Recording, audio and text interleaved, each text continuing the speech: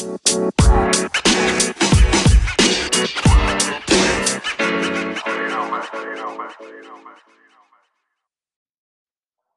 to History Class After Hours, things your teacher never taught you because they didn't have time. I'm Joseph Barra, and joining me today is once again Eli. Good afternoon.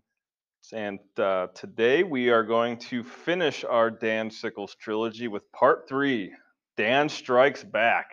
He's back and he is he's in full Dan mode, if that's a thing. The Dan meter is at a 10. So it's no longer temporary insanity. No, now he's kind of getting old and senile, so that's never good either. He's also legless. Huh? I said he's also legless.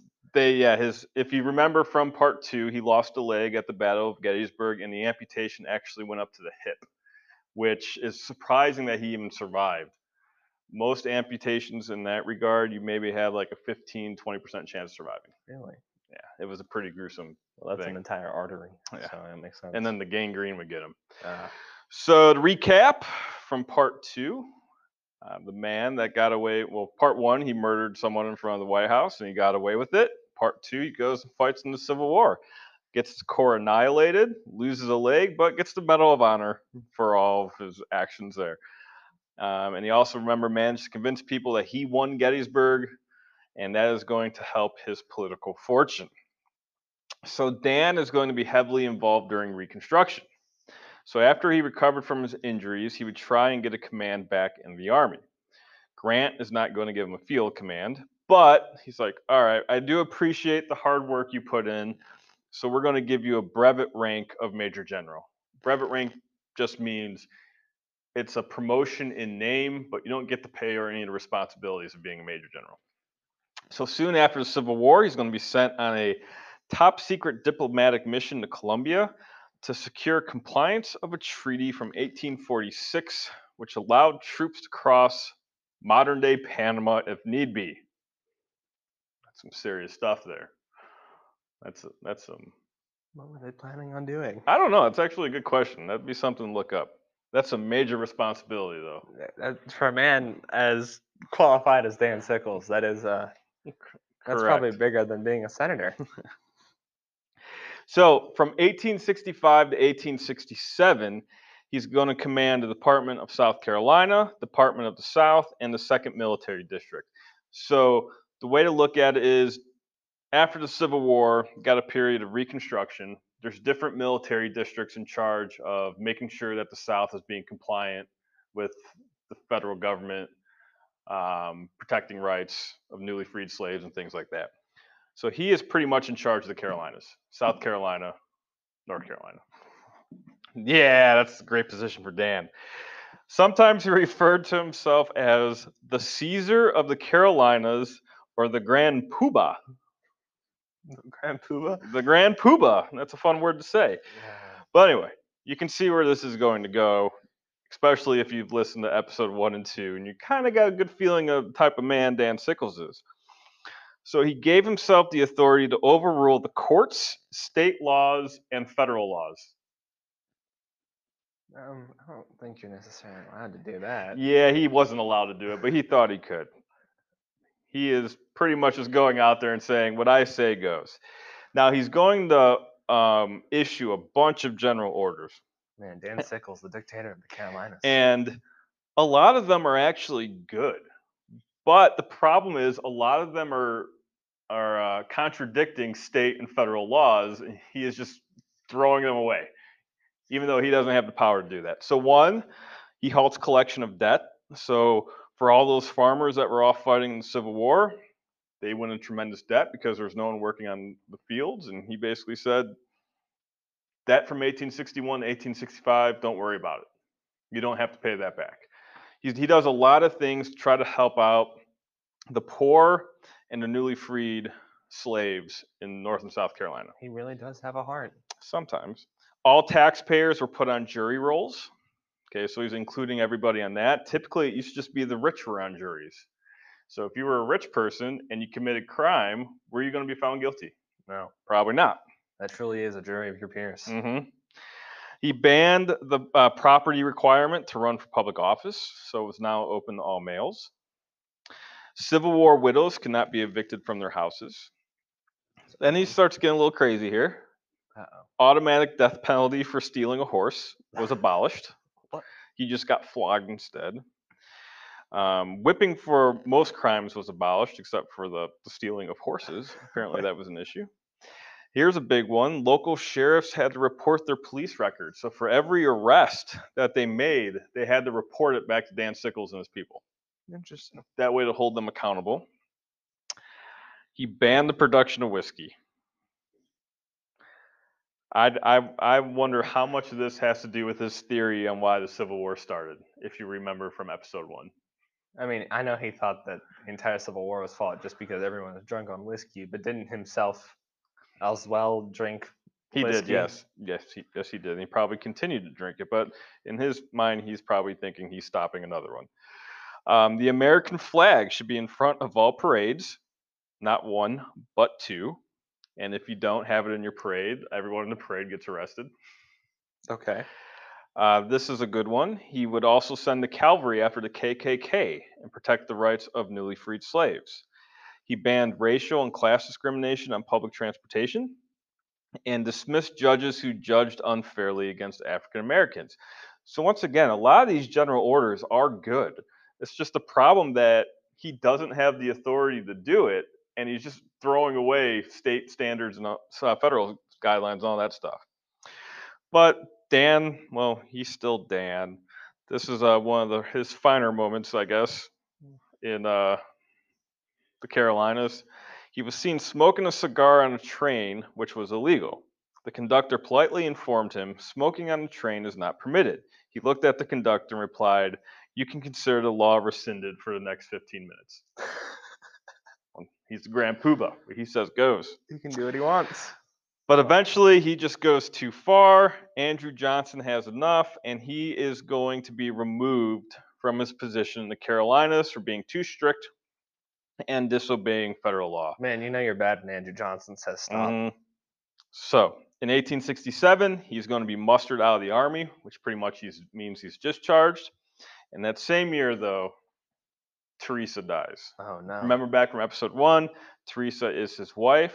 She dies of tuberculosis at the age, I think, of 31. Not Teresa. So, to help out Dan, they send him to Spain Oh, that's a mistake. as to be the U.S. minister in Spain. So, while in Spain, he would have an affair with the deposed queen of Spain. Her name was Isabella II. And that's why he gets the nickname the Yankee King of Spain. 1871, he's going to get remarried. This time to a lady, her name is Carmina Cray, and she was Isabella's maid in waiting and 20 years younger than him. One historian said, married in belief that the other party had plenty of money, or rather, the marriage was arranged, but they were temperamentally unsuited to each other and never agreed on any subject. So, what he is saying is they thought each other had money, and that's why they got married, even though they really hated each other. And they're both also broke. They're both broke, yeah, Oh, especially Dan. well. They end up having 2 children, Oh. but he's still uh, still a cheater. Yeah, he hasn't got rid of those ways yet. So Carmina is done with him, even though they don't get a divorce. Eventually, he will go back to the United States without her and his children, and he doesn't see his kids for 30 years. While he's in Spain, he gets involved in what was called the Virginius Affair. So the Virginius was an American vessel, and it was smuggling in weapons to rebels in Cuba. Well, the Spanish take it, and they try the American sailors as pirates, and they execute several of the crew members. And it becomes this big international affair. The American public wanted war, so did Dan. Dan starts writing letters back to the U.S. saying, "We need to go to war. We need to go avenge our honor, all that stuff." And he's pretty much just unhinged at this point, just ranting like a crazy person. Oh gosh. Luckily for both countries, the United States just kind of realizes this is an unhinged crazy person, and they just stop listening to him. Wait a minute, wasn't okay, so If we remember back in episode 1, Dan Sickles said that they were willing to fight for Cuba. Correct. Fight Spain for Cuba and admit them as a slave state.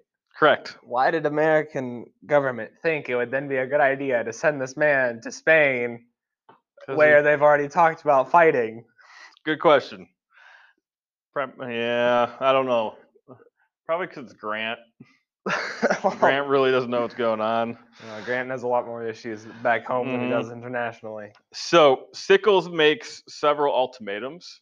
He says the Virginia needs to be returned. The crew that has escaped execution must be returned.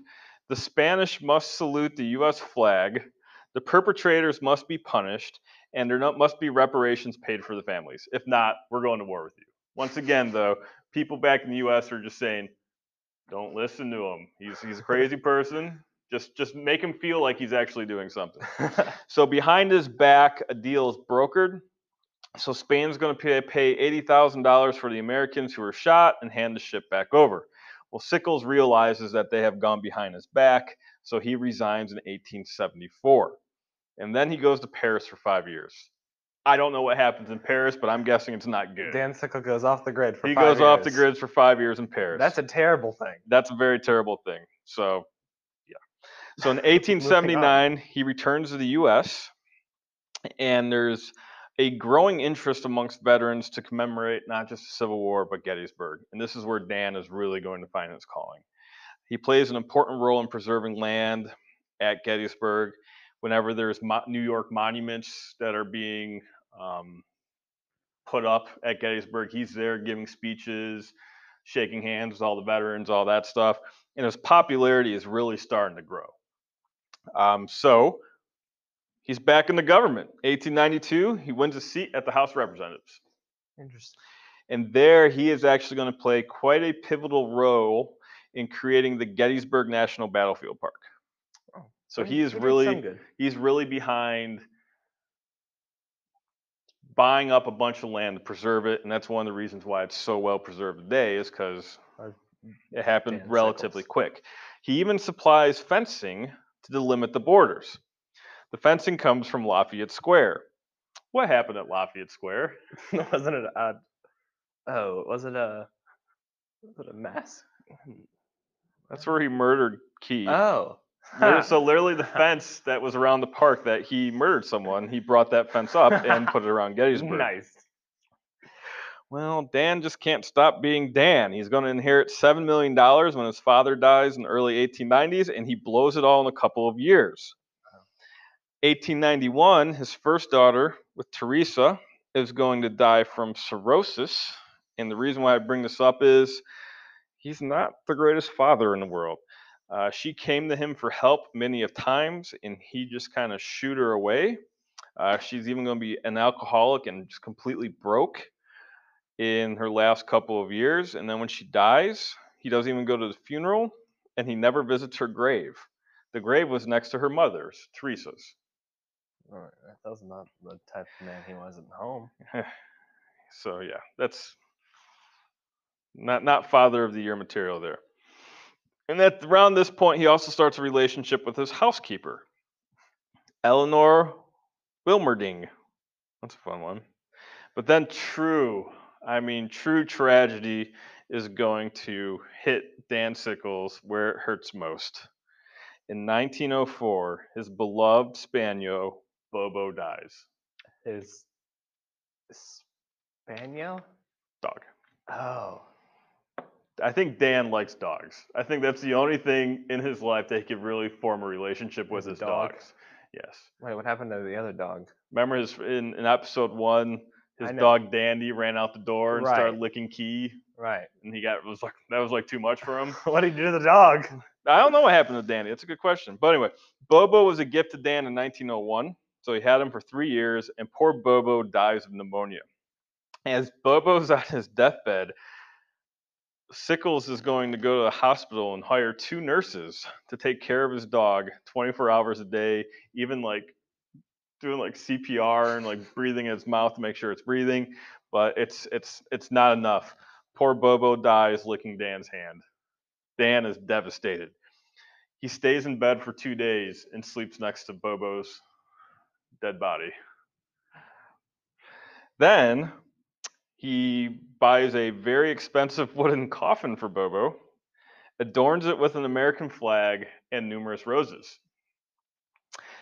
He then lays Bobo in a state, or would lay Bobo in state at the Sickles house for several days so people could come by and give their respects to Bobo the dog. Then the final kicker is he buries Bobo in a human cemetery within the Sickles family crypt with all his nieces and nephews. So if you go to Beechwood Cemetery in New York today, you could go see Bobo's grave. I think we know what we're going for this. We can go see Bobo. So, 1908, second family comes back, Carmina and their son Stanton from Spain, and they're hoping to restore a relationship with Dan. Well, Dan's in tremendous debt. Carmina says, listen, I'll help you pay off your debt. He's like, that sounds good. She's like, only one stipulation. You have to basically kick Wilmerding out of the house. He's He's like, fine, I'll do that. So she goes and like all the royal jewelry and stuff she had gotten when working with Queen Isabella, she sold it, pawned it off to pay off his debt. She goes knocking on the door. Your debt's free. Doesn't open it. And they have to like stay in a hotel like blocks away their whole time there. Just completely kicks them to the curb even though they just paid off their debt. Wow. Yeah. So Dan's curtain call comes in 1913. He's 94 years old. His health is failing. Can't walk. Can't really move. He's almost blind. Can't really hear. And he goes back to Gettysburg for what probably is supposed to be the last time. Well, the New York Monuments Commission, which he's in charge of, will raise $28,000 to put up a monument for the Excelsior Brigade. And within the monument is supposed to be a statue of Dan Sickles on a podium. Problem is that $28,000 disappears. Dan embezzled it. Oh, Dan. 94-year-old Dan Sickles, who's in a wheelchair, blind, can't hear, is pretty close to going to jail. But they make a plea deal and he gets out of it. Embezzles $25,000. $28,000. At 94 years old. Correct. American Scoundrel. Dan's always going to be Dan. He just keeps it up to the end. So if you go to Gettysburg today, he is the only corps commander from the Union Army that does not have a statue. And one of his last times there, there's a reporter and goes, "Hey, Dan, how do you feel that there's no statue of you here?" His response, "Statue? I don't need no statue. The whole damn battlefield's my statue." It's Daniel Sickles. That's Daniel Sickles for you. So he dies on May 3rd, 1914 of a brain hemorrhage. He's given a full military procession in New York City. People are lined up on the streets watching his casket go down. A bunch of Civil War veterans are leading the procession. And then he's going to be buried in Arlington National Cemetery. Were there two flags at that parade? I'm assuming there was two flags there. So if you go to Arlington National Cemetery, you could go see the headstone of one Daniel Sickles. So that ends the trilogy of Daniel Sickles, American Scoundrel. This man really went from nothing to everything, back to nothing, to everything again at the start of the Civil War, basically to nothing after losing his leg, back to the House of Representatives, down to nothing, and really dies with nothing because he embezzled it all. Yeah, it's just a bunch of ups and downs. All of his fault too. It's all of his doing. I mean, if you've lived the life of Dan Sickles, though, I think you've had enough. You've had enough excitement. You don't need much more in life. The man lived till he was 94. Well, he did a lot in 94 years. He lived until he was 94. But I mean, it is definitely a tale of ups and downs and just pure debauchery. It's I don't even know. I don't think you'll ever see someone like this again in American history. I mean, someone needs to make a movie about it. You talked about a moral when we started. Yes. But, I mean, I see Andrew Jackson as an immoral person. Dan Sickles he's almost more than immoral because he just don't care.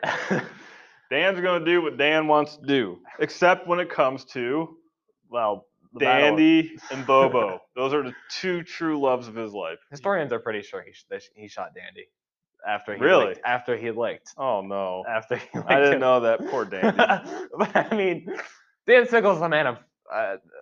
For him, you can see he wants honesty and loyalty from people, but he's not willing to give that. He doesn't give that out. Correct, But yes. his dog betrayed his loyalty. He is a walking contradiction. He shot Dandy, really? Yeah. Oh, well, except for the fact that he wasn't walking after the Civil War yeah. because he didn't have a leg.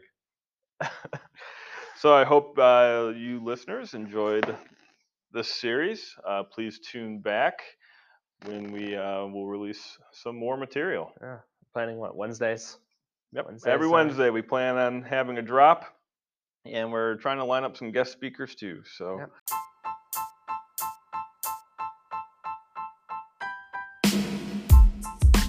Thank you for tuning in to History Class After Hours, the show where we talk about the things your history teachers didn't have time to teach you. If you wanted to stay updated on upcoming events for the History Club, please visit www.starsmillhistoryc.wixsite.com/2020. If you liked this episode, please share it with your friends and subscribe to our channel on iTunes Podcasts, Spotify, or wherever you're listening. Be on the lookout for new episodes, and we'll be posting every week. Until next time, stay curious.